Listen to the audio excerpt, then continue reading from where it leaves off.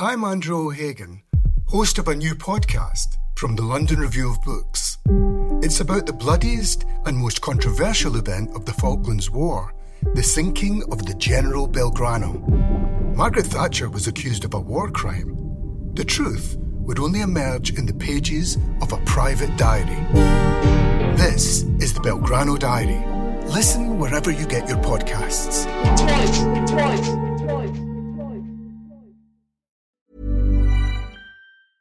A lot can happen in the next 3 years. Like a chatbot may be your new best friend. But what won't change? Needing health insurance. United Healthcare Tri-Term Medical Plans are available for these changing times. Underwritten by Golden Rule Insurance Company, they offer budget-friendly, flexible coverage for people who are in between jobs or missed open enrollment. The plans last nearly 3 years in some states, with access to a nationwide network of doctors and hospitals. So for whatever tomorrow brings, United Healthcare Tri-Term Medical Plans may be for you. Learn more at uh1.com.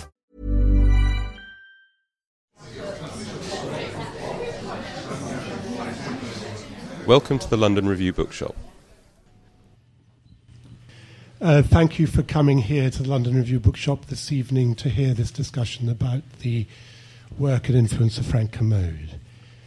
This event has been put together in a collaboration between the English department at UCL and the London Review of Books, and the idea is that it should be an annual event.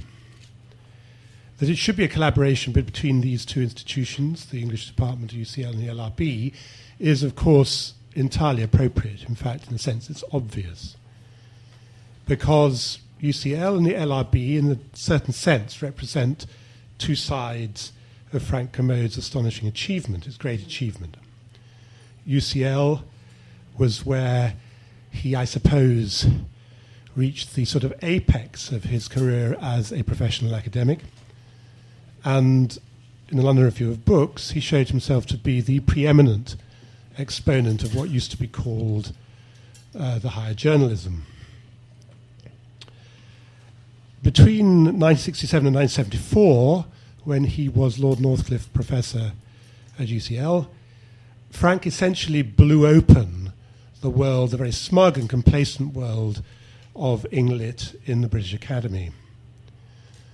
Famously with what is now a legendary series of graduate seminars on French critical theory.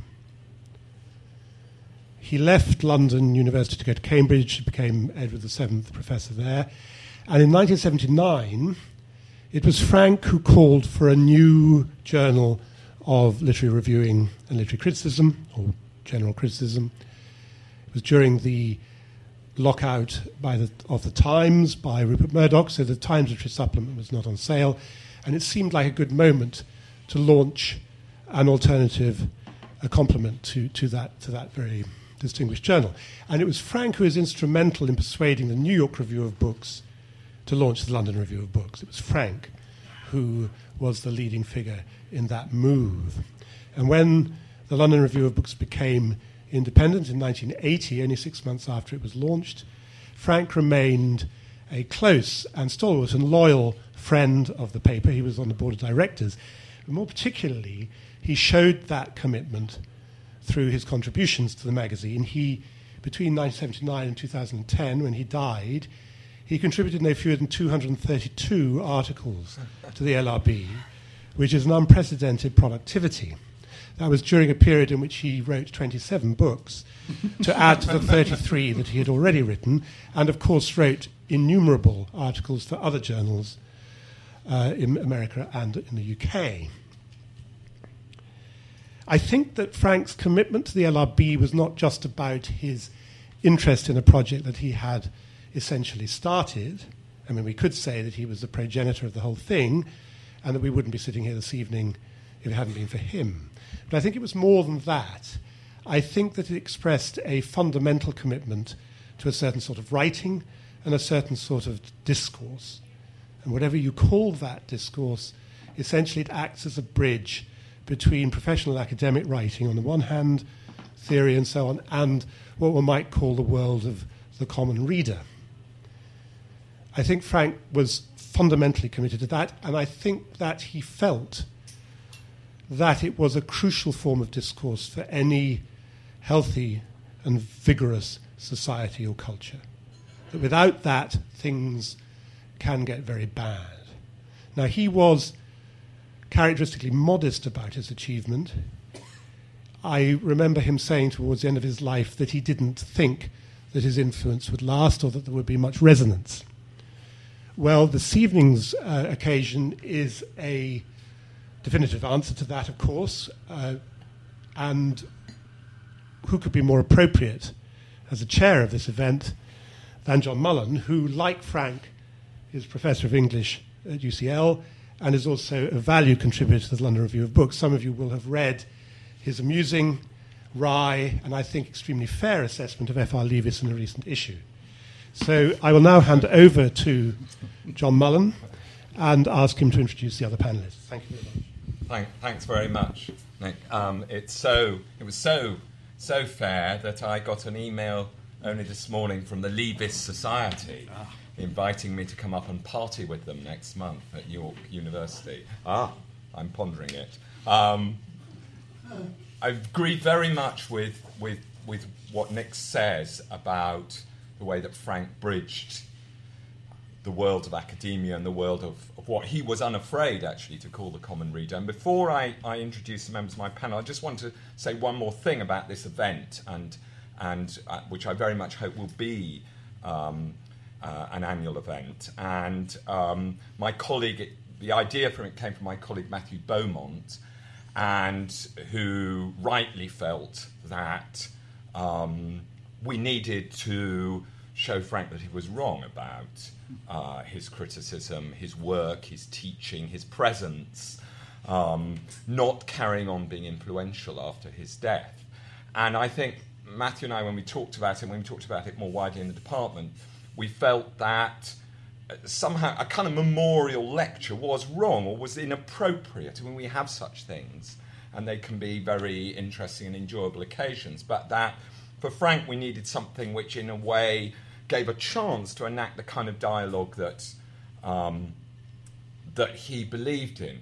Dialogue in the sense of having people not just listen, but have the chance to talk. And this event will give anybody here who wishes the chance to talk or remember or interject afterwards, after the panellists have spoken, but also that would kind of enact the communication, the discourse between the world and between academia and the world that he believed in. So I really hope that it will become an annual event. And I also, the other person I should thank for getting it off the ground is Mary Kay Wilmers, who readily embraced the idea when I came to her with it, and has helped fix this evening. I'm very grateful to her.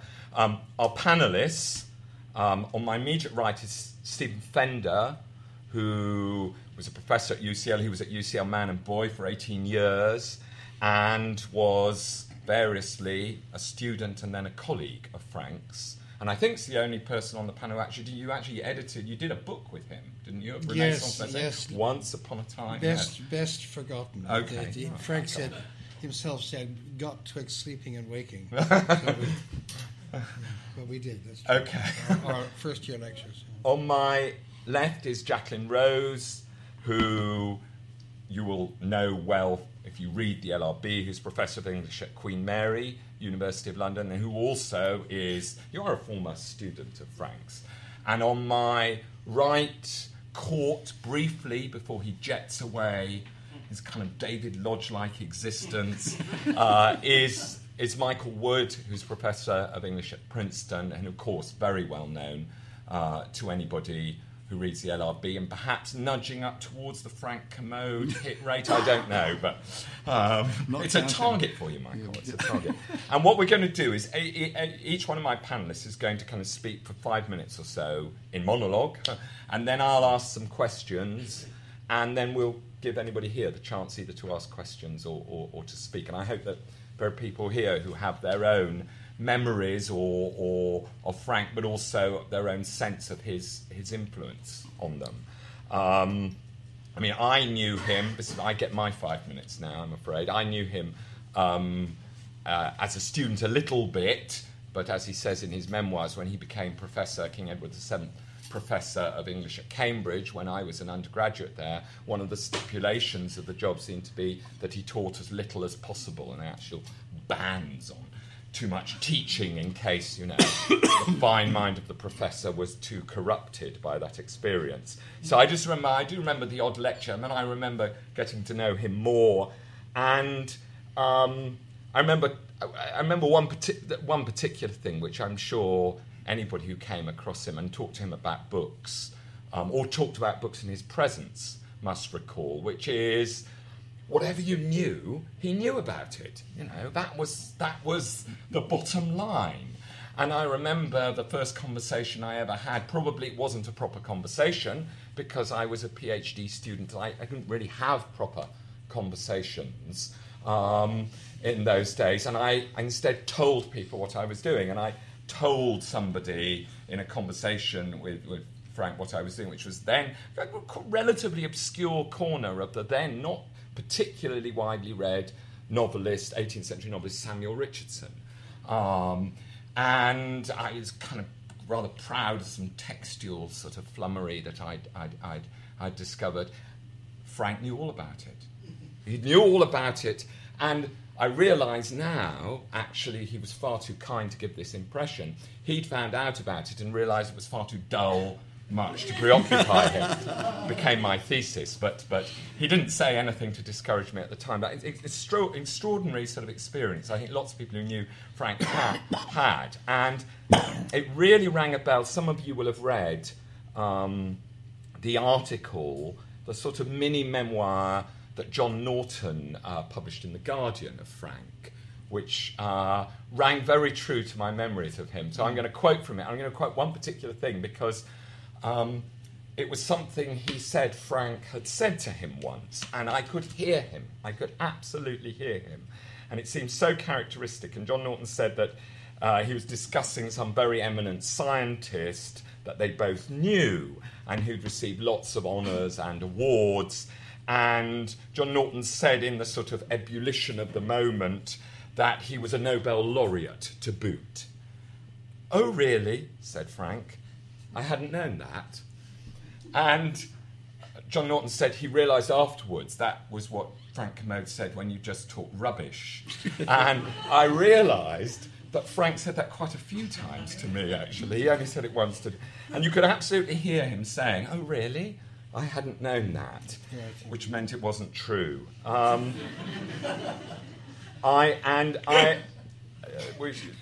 Nick talked about his extraordinary productivity. Just two quick things to say about that. The first is that I remember in 1989, I think it was. No, sorry, 1999. When Frank was 80, I was asked, this kind of thing, I know may sound rather brutal, this kind of thing happens a lot. Somebody from The Guardian rang me up and said, "Could we have an obituary of Frank Kermode, please, on file? We need one on file. He's 80. And, of course, I'm afraid it's the case that most kind of people in public life who are over the age of 70, all the newspapers have already got obituaries ready to go. Such is life. And so I wrote one. And then, happily, Frank lived for many years after that. And when he did die in 2010, the newspaper said, "Will you go back to the obituary and just tidy it up, add a few things?" And I had to add tons, because in that sort of just over 10 years, in his 80s, he'd not just published lots and lots of reviews, several collections of essays, an edition of The Duchess of Malfi, but also a book on E.M. Forster and a book on Shakespeare's language, which amongst students of A-level, but also undergraduates, is now probably the most referred to, admired and enjoyed book of criticism on Shakespeare currently in print. And it's extraordinary, that kind of constant sort of critical creativity and the range over which it was expressed. The other thing I'll say about his productivity, lest we get too pious about Frank, is I remember he gave me only one bit of advice ever, but it's a really, really good one. And he said, if something's worth writing, you should try to get paid for it 3 times. I said, 3 times? He said, yes, 3, not 2. 2's easy, but 3's better. And I said, how do you do 3? And he said, first of all, you give it as a lecture, public lecture, for which you're paid, preferably in the United States. I haven't managed to do that, but anyway. Secondly, you then produce some version of it in a journal or a magazine or a newspaper for which you get paid. And thirdly, it becomes a chapter in a book. And then he paused and he said, for which you must make sure you get paid. So he wasn't just saintly. And I'll end my little thing by also I tried to think, how could I get to listen to his voice get his voice again before this event. And I'm afraid I did something very desperate, but it was really interesting. I Googled Desert Island Discs. Did any of you listen to his Desert Island Discs? Long time ago, 1997. And it was wonderful because it called up a quality which I'm sure we will all want to recall. It's been mentioned already, actually, by Nick, his sort of modesty and self-deprecation. But listening to Desert Island Discs, you realised what a kind of canny old thing that modesty was or could be. Sue Lawley, who was doing it then, is entirely baffled how this person whom she keeps referring to as Sir Frank, who's obviously a knight of his realm and a professor of this and a professor of that, and he is giving her that, I just drifted along, it just all seems I always made the wrong decision, I wish I'd been a clarinetist, and absolutely bamboozled by it. It's a sort of wonderful rhetorical performance, and I remember that was one great thing about Frank. He was gracious and modest, but also playfully so. I wonder if anybody here can remember what his Desert Island book was, because that's an interesting question, isn't it? What would the man who's read everything choose as his Desert Island book? Oh. Sorry, who said that? Yes, tell us, sir. You know what it is? Decline and Fall of the Roman Empire. By Gibbon. And he gave as his reason the very commodian yet uncommodian one, that he hadn't read it. And I remember when I heard this, I did a terrible thing. I went and read The Decline and Fall of the Roman Empire, which up to that moment I hadn't read, but I have now read it, and that was like... do you know what his luxury was? His luxury. His luxury was Samuel Palmer's painting in the Tate, Moonlit Landscape with Sheep. Yeah. I'm not quite sure what to make of that, but anyway, telling as well. So we're going to start, I've had more than my time, sorry, but we're going to start with Steve is going to talk first about Frank. Steve. Well, I'll keep as short as I can, and I'll make it very informal. I knew Frank for 50 years. From 1960 to his death. He was my research supervisor. It took some... my first supervisor, I'd won a studentship to Manchester, and I was immediately assigned, because I was doing an American topic, an American lit man, who turned out had no interest in anything written before 1850. Unfortunately, I was working on a colonial poet called Edward Taylor, whose... provenance was really English metaphysical poetry more than anything else. So I found that difficult, but I did know about Frank because I'd read his...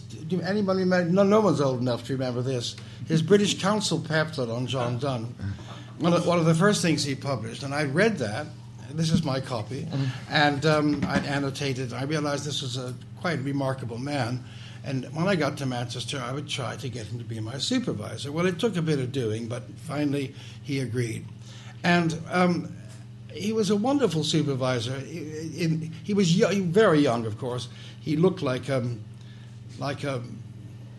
dentist or an estate agent. He didn't dress like a typical academic at all. No leather patches. He did smoke a pipe, as we all know, incessantly. But he looked very sort of ordinary. And yet he was out. There's no doubt at all that he was a towering intellect. I mean, from day one. He met his students regularly, undergraduates as well as postgraduates. None of this grand professor behind the lecture dais, but he saw them one-to-one and in small groups. I took seminars or tutorials in the metaphysicals with him, and I was working on Edward Taylor. And I got to working on his interpretation of certain parts of the Bible. In fact, he would write Taylor, but I won't go into the detail, but it involved biblical interpretation. And Frank said, sort of offhand, he said, well, you might have a look at the Patrologia Latina. And I thought, I went to he said, we have the whole of the Patrologia Latina in the library here at Manchester, and the Patrologia Graeca as well. Well, I went up and looked, and of course it was 240 volumes, the Patrologia Latina of Quarto, Quarto volumes, and the Graeca was 117. Well, now, I knew a bit of Latin, and I was taking a course in Greek at the university, so bit by bit I began to assimilate, not the whole of this work, I may say, but since each was keyed to a particular passage in the Bible, it was quite easy, really, to zero in on what the church fathers had to say by way of interpretation. So I started off interpretation, the sort of rough end of the stick, but it was an immensely useful tip, and one that was only given once. He was a forbidding and polite, but not terribly warm supervisor. I got to know him later, of course, and he was very warm, and all the things that people have said about him are true. But to his research students back there in the 60s, we were all scared of him, frankly. And anyway, he hired me at UCL to start American studies, American literature. And I arrived in, I can't remember when it was, 1969, I guess. And Frank had said, I wonder whether you'd mind. He said, I'm going to go off to Wesleyan for a year. Would you mind terribly doing my Renaissance lectures? And this meant, the Sidney's Arcadia, the Whole of the Faerie Queen, Donne and the Metaphysicals, Milton, and so on. And I said, and these are big first-year lectures. And the next thing I knew, I realized from the movie that it was the room in which the first scene of Doctor in the House takes place, which, as though a medical school, and it actually is a medical. It's the big medical lecture theatre. So I was a bit disoriented, but I had worked very hard over the summer, and I gave a presentable set of lectures. Meanwhile, another young hiree, Grey Riven, Lord Gowrie, had joined the staff, and he told me that his job was to start American literature. So I thought, okay, I'm doing the Renaissance, and Grey is doing the... Fortunately, at the end of the year, Margaret Thatcher gave Grey Riven a job, Lord Gowrie a job as arts minister, and he was out of the picture. So the next year, the second year began, when Frank came back from Wesleyan, everything was fine. I loved it. I started off prepared my course, ordered books for the library, and we got on very well. In fact, the department was a very happy, you'll hear about this again, I'm sure, an extremely happy time for all of us, for Frank, for the department, much renovated from its really quite dire recent past. The other thing is the seminar. It'll be mentioned, it's already been mentioned. He did me the honor of coming to my room and asking me to be his sort of sidekick. And I thought, well, I'm hardly fit for that. But what he meant was take the chair when he wasn't there, which I think was only twice or 2 or 3 times. I can't remember. But I was in I went to most of the meetings of the seminar, which was an immense labor. It was weekly, and the Xerox machine was steaming to get the various prints out. We could take home briefcases of stuff to read over the week, and I still have, half a suitcase full of, a suitcase and a half full of printouts of things that we did, starting with the the Russian formalists and the French linguists and Barthes and Derrida and everything else. And we also did a lot, and various, well, you'll hear more about it in due course, but it was a great event, a great occasion. So and what can I say in terms of the friendship? I underscore what everyone else has said, and funnily enough, picked out and Xeroxed, I didn't bring it with me, the very piece that by John Norton, and the very quote that you said. I hadn't realized. I thought he caught it. Yeah. He caught that voice better when Frank. All the obituaries and memorials, he was the one that caught Frank best, I thought. I wish you were here. I might have always wanted to tell him how much I appreciated that piece. Anyway, we were friends. We went on holiday together. We saw each other a lot, and he was a great. I should speak. I hope to speak sometime later about what he meant intellectually to me. But I have to say that it was really. I must speak first, just personally. He was my best friend, and of course, I grieved when he died, like everyone else. Thank you. Thank you. Thanks very much, Steve. Jacqueline. Well, I mean, I don't know quite where to begin in a way, so I'll just begin with my first meeting with Frank. I had been hanging out in French cafes and pretending to do a maîtrise in comparative literature, having fled Oxford University and sworn I would never go anywhere near Oxbridge again. And French theory and psychoanalysis came to my rescue, and Colin McCabe, who is a very, very old friend of mine, I've known him since I was 16, said, if you want to go back to England and do a PhD, the only person you can do it with is Frank Kermode. There's nobody else you'll be able to work with. And he told me about the extraordinary seminars he was running at UCL, the graduate seminars, which already had a national and international reputation. He was, to put it very simply, the only person who was doing theory in the English Academy.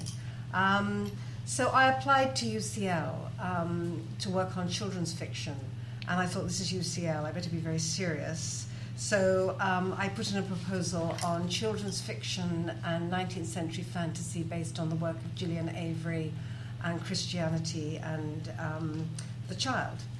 And then somewhere between submitting the proposal and being accepted by UCL, I discovered psychoanalysis. And I decided, in fact, I wanted to write my thesis on Peter Pan. Okay, so I walked into his office, and I was thrilled when I arrived at UCL, and in fact, I think it might have been you, Stephen, who told me that he was going to be my supervisor. I think we had a preliminary meeting. I think it's possible. Was I in charge? You were in charge. You were in charge of something. And I went into the room, and he had the proposal, and I had my new proposal on Peter Pan and Freud and psychoanalysis, and I gave it to him, and he sat there smoking his pipe, looking, I don't know what you said, I always thought an estate agent, I don't know, he just looked so normal, and I thought, this can't be right, because he's so knowledgeable. How can you look normal and be that knowledgeable? And I realized, in the end, it was to do with the lightness with which he carried his learning, and that was actually a cultural point of the kind that Nicky has already made this evening, which is that he believed that culture should be something that could be shared and should not be a burden to the people you were trying to communicate it to. So I realized that sort of pseudo-normality, that immense casualness, was part of an argument, right? But I didn't quite get that at the time. So there he was sitting there with the Gillian Avery proposal, and I gave him the Peter Pan proposal. And as he sat there puffing on his pipe, looking as he looked, and I just started thinking, this person has my intellectual future in their hands. He can say, sorry, we accepted you for this. And he just very quietly said, well, actually, the one we accepted you for, and I thought, oh, here we go, is the one you must. I thought he was going to say is the one. He said, it was really terribly boring. So I thought, yes, okay, fantastic. And it then turned out, and this then became the basis of a lifelong friendship and real mutual respect between us. It then turned out that his connection to psychoanalysis was intellectually profound, and that he had a real respect for the psychoanalytic project. And he responded to that immediately in what I was trying to do. And he was a man of many introductions. And for somebody who was so modest and in some ways not so hugely sociable in a way. He nonetheless seemed to know absolutely everybody. Before I knew where I was, he'd introduced me to extraordinary psychoanalysts, Masood Khan, André Green, J.B. Pontalis, and sort of ushered me into a world in which psychoanalysis mattered and was being practiced. As if he was also saying to me, you may think you can just use this intellectually, but it's a life and it's a world. And I think that sense I've always had of wanting to hold on to both sides of psychoanalysis, inside and outside the academy, also comes from him.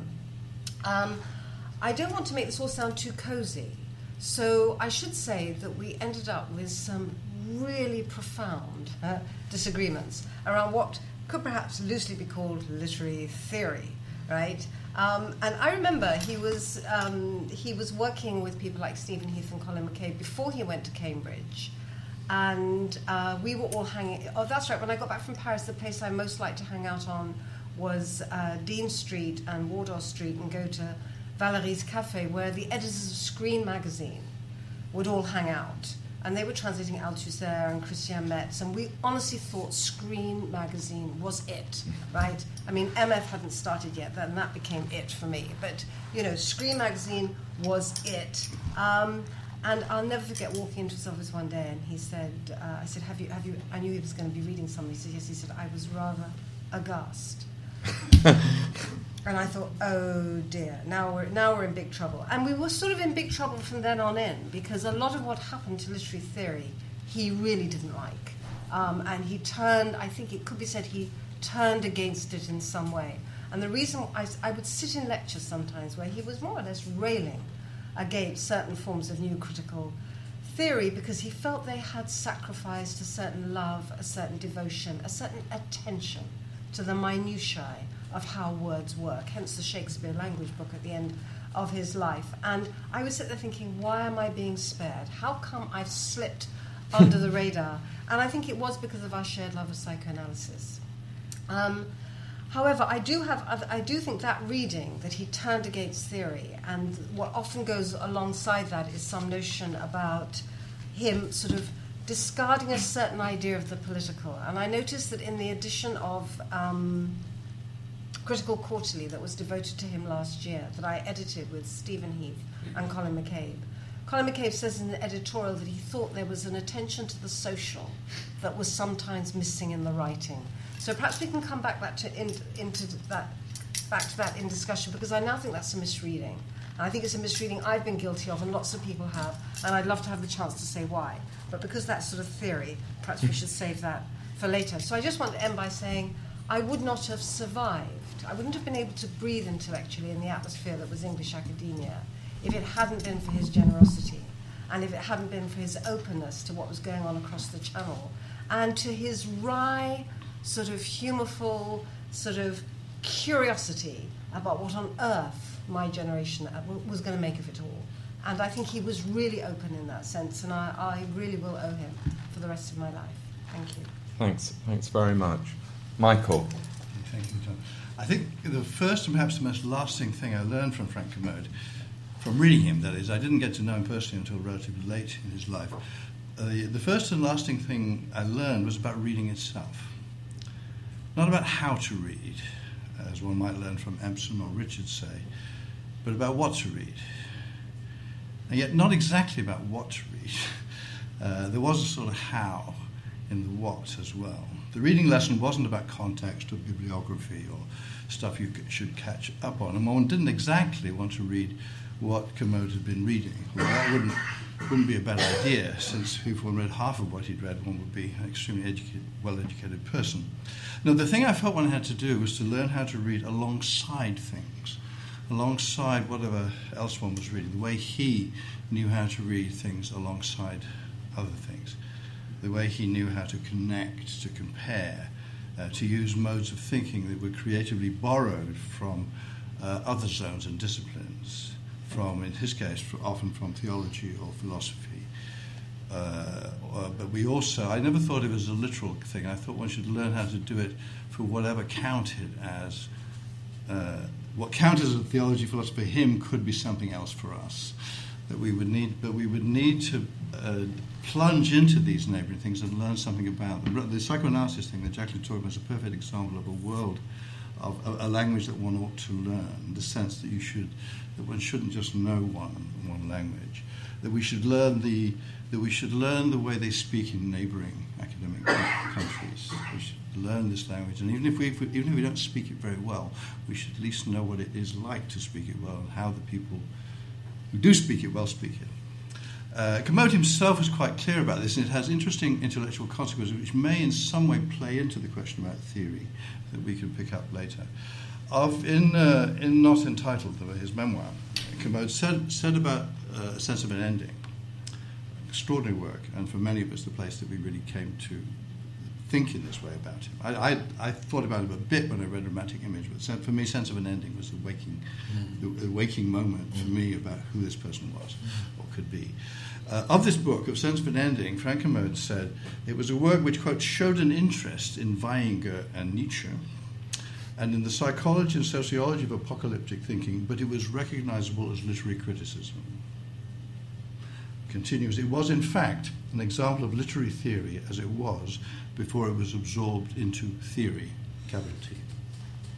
Think of that grammar. It showed an interest in thinking, but was recognizable as literary criticism.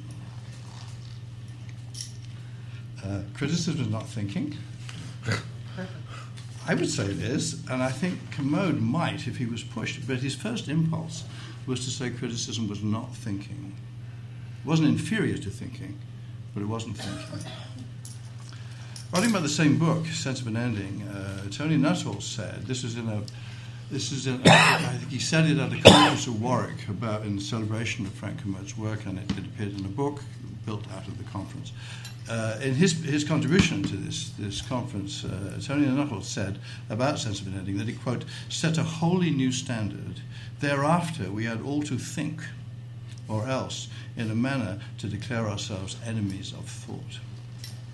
Kermode didn't like this and was actually rather ungracious in response to this. I suspect not uncharacteristically, although subtle, kind, and generous, he had a way of being slightly. I was going to say curmudgeonly, but it sounds too much like the word commode, so I need another. I need another adverb. But whatever, that you can supply the adverb.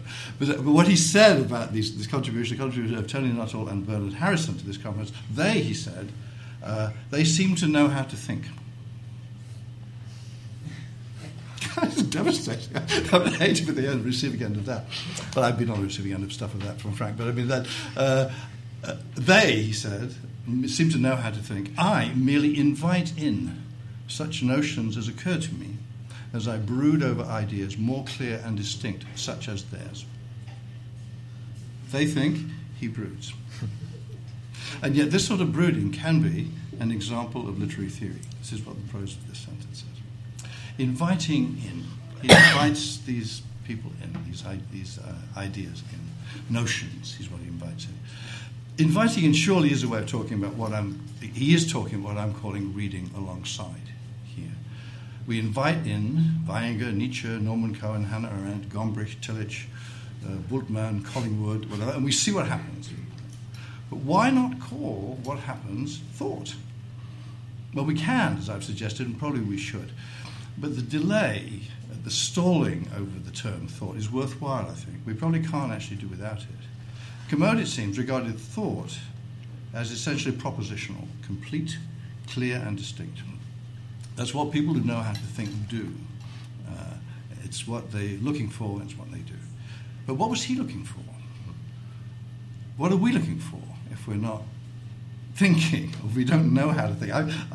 Obviously, there's a certain sense here, not knowing how to think is some kind of compliment here. Knowing how to think is a kind of disadvantage. You're not going to make it if you know how to think. But what do we do if we don't know how to think? What are we doing instead? I take it that this other thing we do, we could call it criticism, we could call it theory, we could refuse to give it a name, or we could just wait until we got a better name. But it's something elusive, more elusive than thinking. It's more unfinished than thinking. It's closer, I think, to the movement of a work of literature itself. I don't mind calling it thinking or thought myself, but I can see why one might want to hold off. And Kermode's criticism, I think, enacts this repeatedly. inviting in of thought, approximation of thought, and then doing something that isn't thinking, or that he wouldn't call thinking. Think of his vocabulary. He says, for example, of himself, he was a historian of sorts. Right? Of the best sort, I would say. Several sorts, actually. But what did he want to write the history of? What was he writing the history of? He wasn't writing literary history. He wasn't writing history as we recognise it. Think of the words he uses at key points in his writing. The words that come up again and again. They have a special sort of vintage or tone, and they're words like opinion, chance, interpretation, error. Here are a few sentences, for example. Quote, I have a notion about the course of intellectual history which tries to take into account the operation of chance. Another quote, cultural sequences, culture itself, is created by chance, or rather by opinion. Chance, or rather by opinion. And again, a certain view, this is Vivace Botticelli, is the work of opinion, never to be observed without its shadow, ignorance. Or again, facts will not maintain the life of a work of art from one generation to another. Only interpretation can do that. A whole series of this. It's clear, I think, that this is a wonderful project, and it is history. But actually, knowing how to think might be a real disability in these territories. And here's just a last example. This is really for fun more than anything else, but I love this moment because it concerns a phrase I like. This is what Kermode had to say about a famous error of T.S. Eliot. Eliot was very fond of a line from Turner's Revenge Tragedy, but he always got it wrong. And the line he liked wasn't in Turner's Tragedy. Wasn't in the Revenge Tragedy. The line is about the brevity and shortness and general lack of worthwhileness of sexual pleasure. And what Turner wrote was the poor benefit of the bewitching minute. Great line, in my view. Eliot always called this the poor benefit of the bewildering minute. Mainly, I like to think, because Eliot was able to see sex as bewildering, not as bewitching. But Kermode, however, was characteristic, was more generous and less trivial than I am about this. This is what he said. There is no reason to doubt the correctness of the reading Bewitching Minute, but Eliot liked Bewildering, which he found in an edition by J. Symonds, 1888. Though incorrect, Bewildering is the stronger reading, as one might say, more modern, more Baudelarian. You can't do better than that, I think. Thank you very much. Brilliant quote to end with. I had a couple of questions, because we must give everybody else a chance, but a couple of questions. I wanted to come on to the theory thing sort of second, and first of all just ask, actually I'll start from what you were saying, Michael, and ask whether there is a kind of critical legacy, because I see Steve has actually brought in a book entitled There Are Kermodians. And one thing that was sometimes said about Frankie, very influential, very much loved, and much his companionship and his influence much valued, but it would not be possible to be a Kermodian. And I was just wondering if you, taking up what you were saying at the end of there, about what was characteristic about his sort of critical syntax, whether what his kind of legacy is, and whether indeed the forms that he chose to write in so often and that we value so much and that we've talked about actually made it difficult for him to have a legacy, because you always thought you read another wonderful essay by Frank, and then went off and did something else, and that detained you for the pleasurable space of the essay. Mm-hmm. I think it's a great question, John. I think there is a legacy, and there will be an inheritance as long as people read him, and as long as we need the kind of thing that he was doing. So I don't see any reason for there not to be. So as long as a kind of open-minded, moving criticism, as long as there are things that can't be explained in convenient and handy ways, I think there is a legacy, but it's not easy to see its place in the Academy, because the Academy likes likes boxes, and it likes fields and these things. And I think it's characteristic of Kermode. I think one of the wonderful things about him is, in a sense, this is a professional Renaissance scholar, Donne, Shakespeare. But I'm not in the field, so I don't have that sense. But I don't have the sense that's. I think that Shakespeare book is a wonderful book, as you say. But he's not known for his work in the field. He's known for his work outside the field. The first wonderful book is all about Yeats and dancers and symbolism, the romantic image. So there is something here about a figure, first of all, who writes, let's say crudely, writes best when he's writing outside of his field rather than in it, or that would be the kind of risk, say. And the other thing is the person whose best work is often done in lectures, which then become books, and that speculative mode, the mode of thinking on your feet, thinking for people, rather than as you're building a solid, rather than writing the London Fall, building the big thing, is actually, I think it's a wonderful legacy, but somebody has to pick it up, and it might be in the current climate with the RAF deadline approaching or whatever else, it might be a risky thing to pick up. That I think there's a risk in it, but I think it's a terrifically attractive legacy. Jacqueline, what do you think about? Is it possible to separate that question from the question about theory, his receptiveness to it, his turning away from it? Well, the argument that he was receptive and then turned away is one that I find myself having to think again. And thinking about this evening, I found myself having to think it again. Because I was fascinated by what Michael said about a form of thinking which is not thought, or a form of criticism that is not thinking. Because he was, as you briefly mentioned, very engaged with Hannah Arendt. And of course, for her, totalitarianism was the destruction of critical thought. And in The Sense of an Ending, he quotes her quite a lot. Mm-hmm. And he even says there is a dangerous relationship between totalitarianism and certain forms of literary effectiveness, because the only effectiveness of literature is that it has an effect. And Nazi propaganda is the same. It's not true or false, it simply has an effect. It exists in terms of its capacity to force the world, as it were, to be affected by it. So there are extraordinary moments in The Sense of an Ending where his defense of infinite interpretability, or the throwaway line, or casualness, is an argument against totalitarianism, it seems to me. And I think that's why he was receptive to a certain kind of theory that was undoing things. But he didn't want them to be undone too much. Mm-hmm. So he also writes about canon, aura, and value.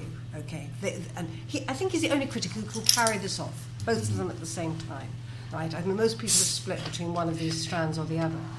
And when I was reading him for this evening, I came across, I'll just read this quote because I think it is so remarkable. He's talking about the idealization of the fragment as he sees it in a certain kind of postmodern theory.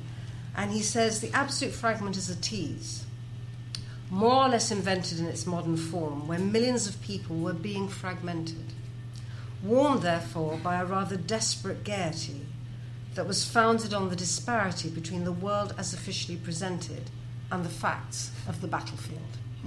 So I read that and it really brought me short, because I thought, his suspicion of a certain kind of tease or playfulness or fragmentariness or whatever you want to call it, was he was thinking about bodies fragmented on the battlefield. So then I felt I really understood something for the first time, which is that his defense of infinite interpretability, apart from being dependent on Jewish thought, which we don't have to go into, which puts him in the camp of a certain modern theory, is a political move to do with totalitarianism. Mm-hmm. And his suspicion of it is to do with the fragmentation of the battlefield, which means that this very complicated maneuver that he's doing, that, as I say, I don't think anybody else can quite pull off like he has, is politically determined or politically and historically yoked to something he's very frightened about in some way, as we all should be. And he's sort of issuing a warning. And it sort of seems to me that his wariness, his self-skepticism, where he will produce an interpretation and say, of course, it's prejudice, it's myth. So he really believes in forms of attention, but then he'll double back and sort of send himself up as if what he's done is only a version of who he is. I think it also, that double of there's something to be said, but you've got to be suspicious of it, is the same ambivalence about there is a value and we must undo it. But we mustn't undo it so much that we turn into fragments on the battlefield. So I'm just feeling, this is me really correcting a previous version of him, which is he was into theory and then he gave it up. I think he was always inside the theoretical argument, but arguing with it, and sort of trying to have it more ways than one, in ways that, and here I absolutely agree with Michael, so much of the Academy now says you can't have it more ways than one. You've got to come down on one side. I wonder if it's not also, I don't want to be reductive about it, but if it's not sometimes reducible to his eventual, but I think often prevailing earlier attitude towards the Academy. If you read, before this evening I reread some Frank Kermode, and one thing I read was was quite a lot of his 1989 collection. Like so many books, it's actually a collection of pieces which have their own separate existence, connected to each other, and the appetite for poetry, an appetite for poetry. And the prologue of that, which is about 50 pages long, is a real, is I think almost the best printed evidence that he didn't like theory. And it names names and it goes through some people who, indeed, in one or two cases, like Jonathan Cullard, once attended his seminars and who actually, in his memoir, mentioned quite kindly, but he really goes to town on. And a lot of the time, and then he also wants to save one or two spirits. So there's a kind of, there's a sort of vindication of Roland Barthes in it, as a literary man to his core, unlike lots of other people. And it becomes, it seems a lot of the time as if he turns it into an argument about the Academy, and particularly about American academia, really.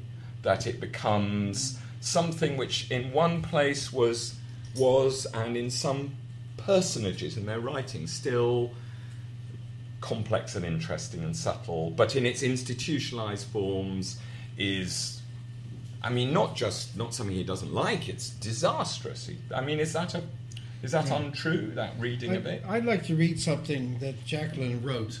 Do you mind?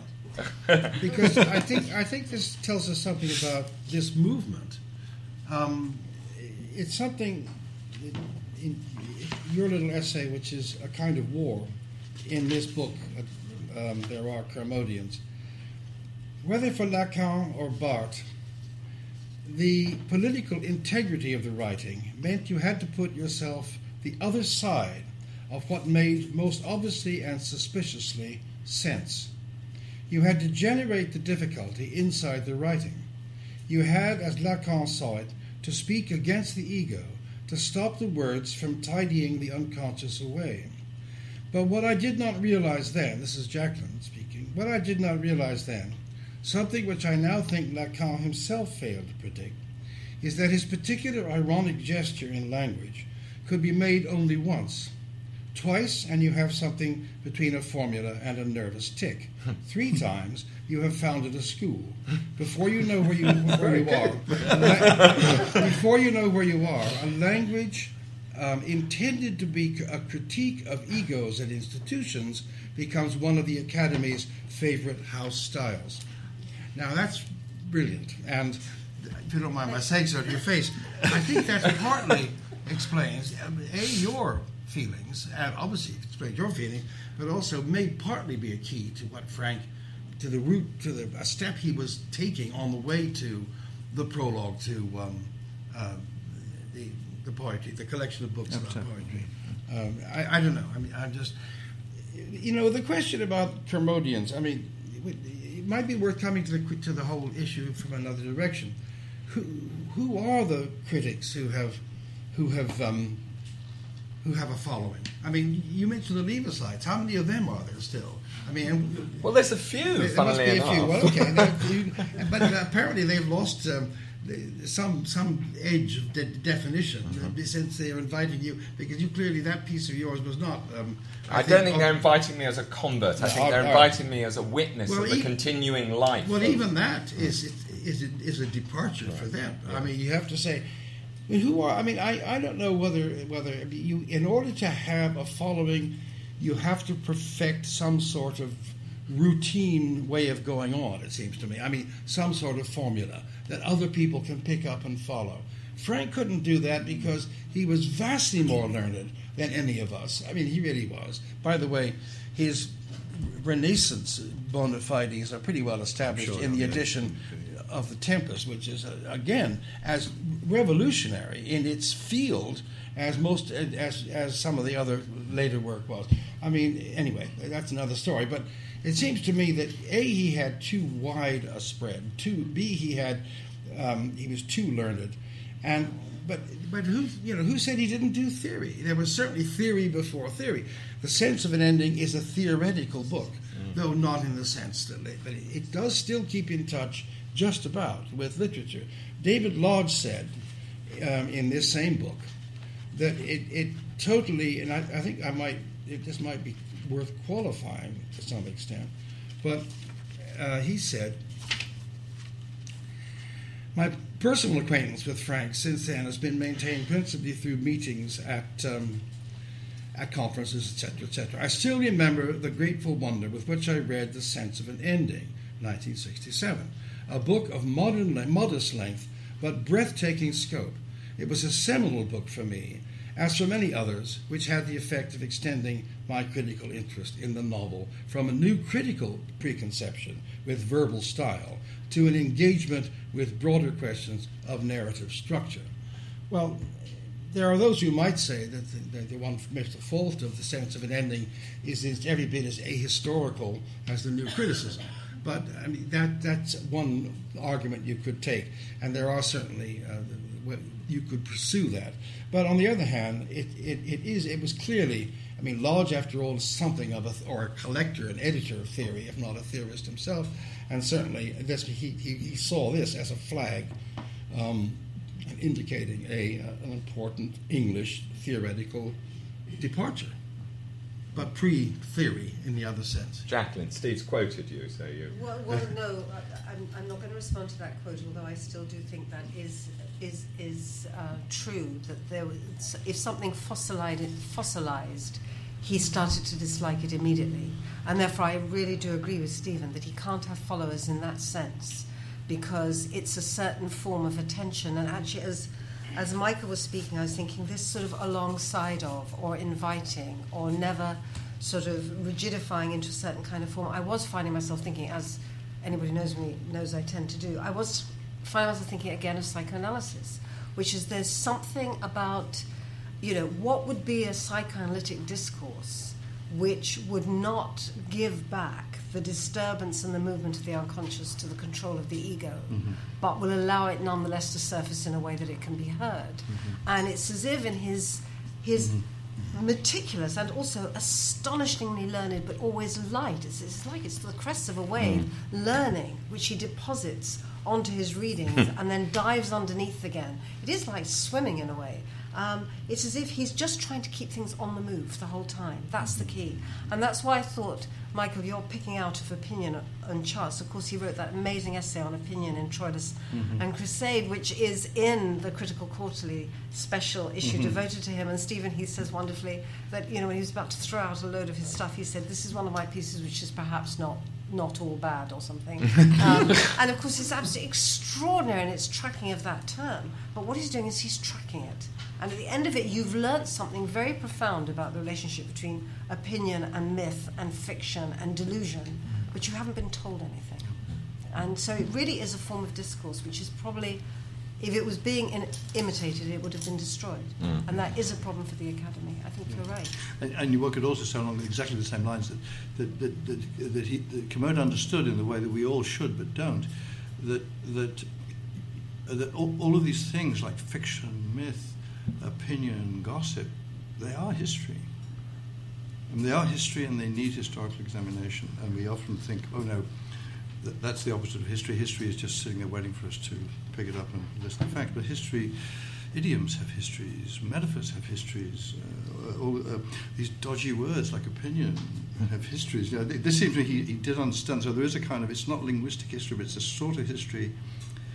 He is a historian of sorts, and that sorts is deeply entwined with language, and literature is actually the best place to look for such things.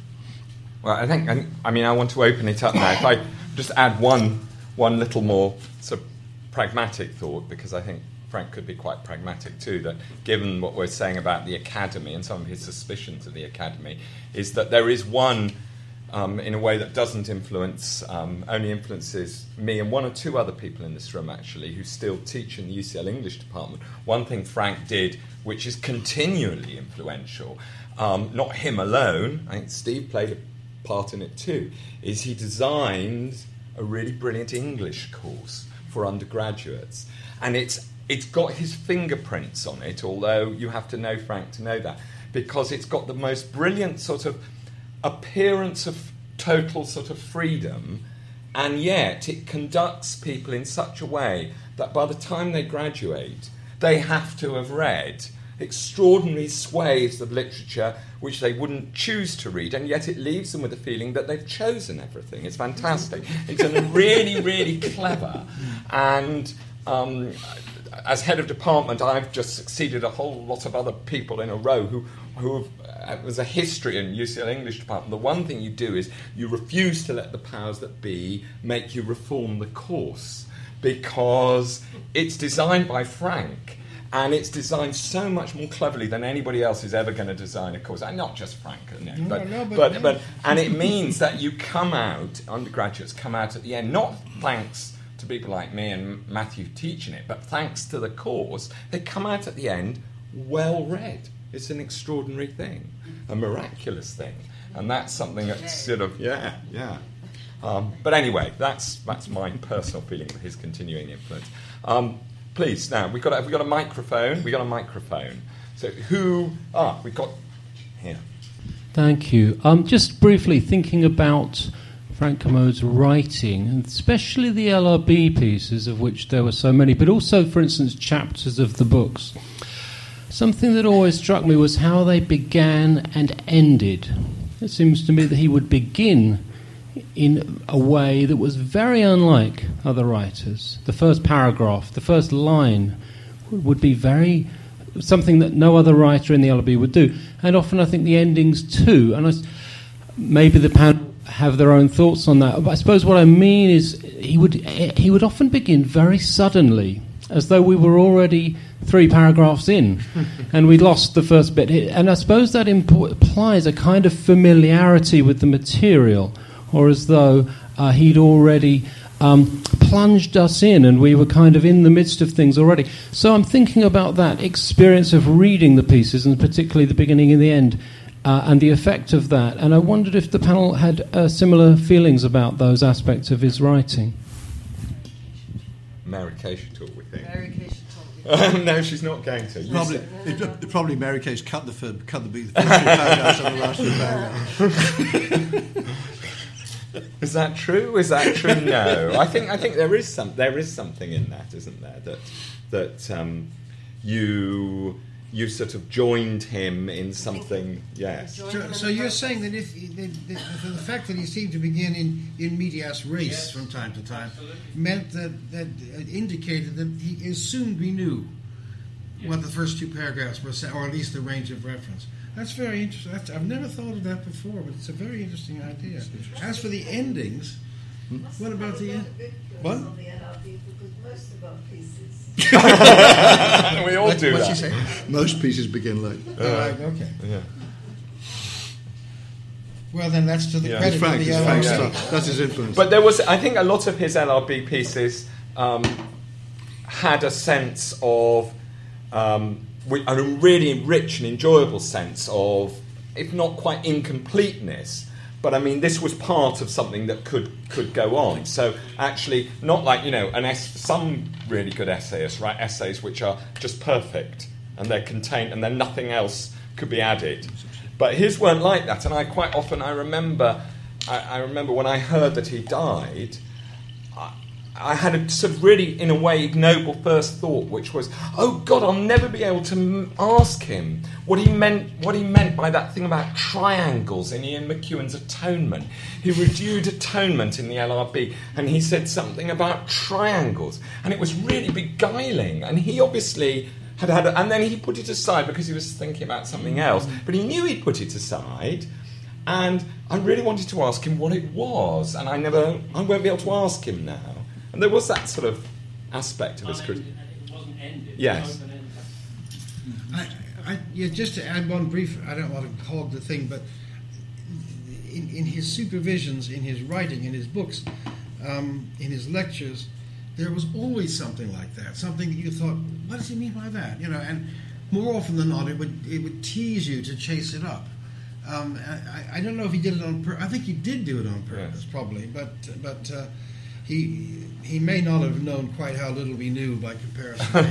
But I think you were always chasing up things if you were interested, in which you were, because of the discourse was itself commanding. You would always try to chase up that which you didn't know. Mine isn't really a question. I met Frank in the late 90s when he was at the height of his disillusion with theory, and very passionately so, and felt that theory was going to take over academe and literary criticism. And what hasn't been talked about very much is his complete passion for the word on the page. Mm-hmm. And one of the extraordinary things about him was that I've never met anyone else who does this. He would start crying at the same lines of poetry. A particular lines of poetry would always make him cry. And sometimes I'd just say the lines, and tears would pour down his cheek. Mm. And I remember he was asked to be the humanist overseer of a wedding for the Alvarez daughter. And he wanted to quote Wallace Stevens, a few lines of Wallace Stevens. And he had to sort of practice beforehand not to cry, because they always made him cry. I just think that was a very strange phenomenon that I've never seen from anyone else. Thank you. I wanted to ask about Kermode's writing on T.S. Eliot, and when he talks about Eliot's prose writing, and Eliot as a critic, he talks about Eliot as a critic of somebody who understands, appreciates, and then there's the element of creativity, as opposed to perhaps the element of destruction as a critic. I mean, where do you see sort of Kermode's element of creativity, and how are we seeing the element of creativity in literary criticism today, perhaps? LRB, accepted, but... Michael? That's sort of what I meant when I was saying you have to read him rather than a digest or look for the ideas. You have to read the words he wrote in the order in which he wrote them. And I would say the creativity was in the style, and I would say the style was almost always ironic, which meant that more than one thing was going on at once, always, so that he scarcely knew how to write sentences that would only say one thing. So there was a kind of prose version of... I think this was true of the journalism and the academic materials. It wasn't an irony that undercut or denied what was being said. It was an irony that simply allowed you to think a little more, that there was more to be said than was being said.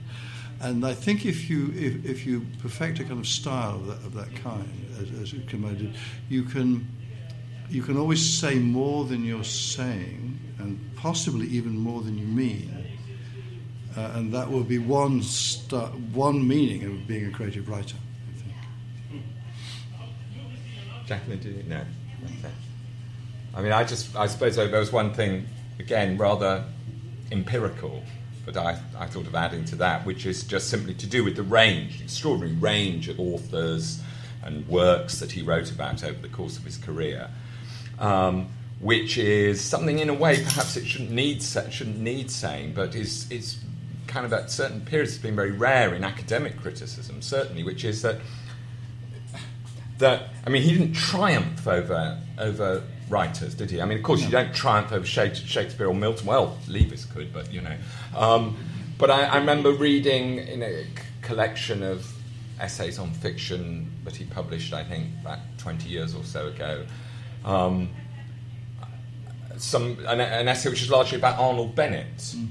And without being sort of sentimental about it or making a big noise about it, or pretending, on the other hand, that Arnold Bennett was as good as Conrad or something, he made Arnold Bennett seem really interesting, and he made you want to read on. And I know that's the kind of basic property of a good critic, but actually no, I think not. It's rather rare, and that certainly when he published those essays, there were academic critics all over the place triumphing over writers, triumphing over them by discovering their sort of the things they didn't know they were doing, but not in an interesting and productive way, in a sort of even supercilious way sometimes. And that was a gift of his, and almost, I thought, a sort of a principle.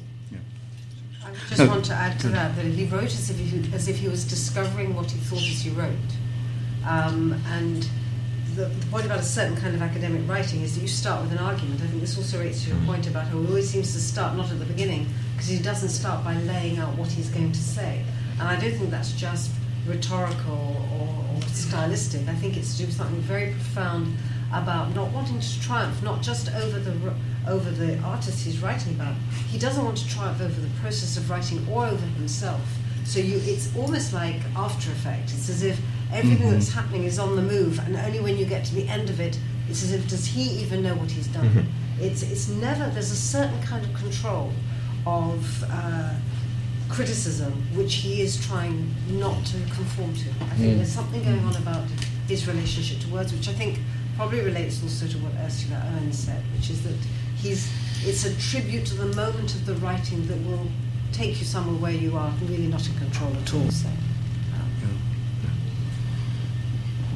Just to add also to the empirical thing, if you read Commode's memoir, not entitled, which I've been rereading, if you read that for the sense, what you get is the sense of a man who thought he wasn't any good at anything, didn't do anything very much, he wasn't a very good teacher, generally, life's full of disappointment, and if he read a philosophical work, he'd read like some mournful skeptics summing up of how terrible life is now, the odds are not good for anything good happening, and so on. That's not how you feel when you finish reading it. So there's a kind of interesting divorce between the ostensible content and drift of this thing and the actual effect of the writing, which is full of affection for language, prose, and things. And I think he learned that. I mean, no one's born a writer. You get there by working at it. But one of the things you can do as a writer, I think, is you learn to. And he knew that very well. I think there was a pleasure in the sentences, and I think that was what was quite wonderful about it. And I think he would not probably have admitted that his own sentences gave him that sort of pleasure, but if they didn't, they ought to have.